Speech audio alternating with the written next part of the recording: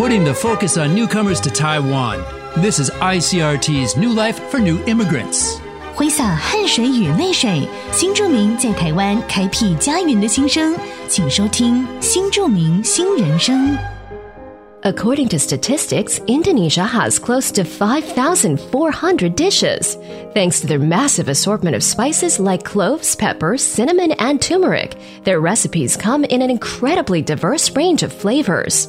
Even as far back as the 16th century, Europeans were lured to Indonesia's shores, tempted by the wealth and power of the spice trade. Nutmeg is another of Indonesia's classic spices, flavored with a distinctive sweet-bitter taste.The healing properties of nutmeg are well known. Today, people use it to protect the body from cold and wind, or to cure a poorly tummy. 印尼是世界有名的香料盛产国家。根据官方统计，印尼拥有近5400道菜肴，数以千计的菜肴，凭着各式香料而有所变化。早在中世纪时，印尼琳琅满目的香料吸引欧洲人士前往。当时香料贸易的情况相当热络。印尼的马鲁古群岛还被誉为香料群岛，提供食物不同层次的特殊风味。肉豆蔻就是相当经典的香料之一。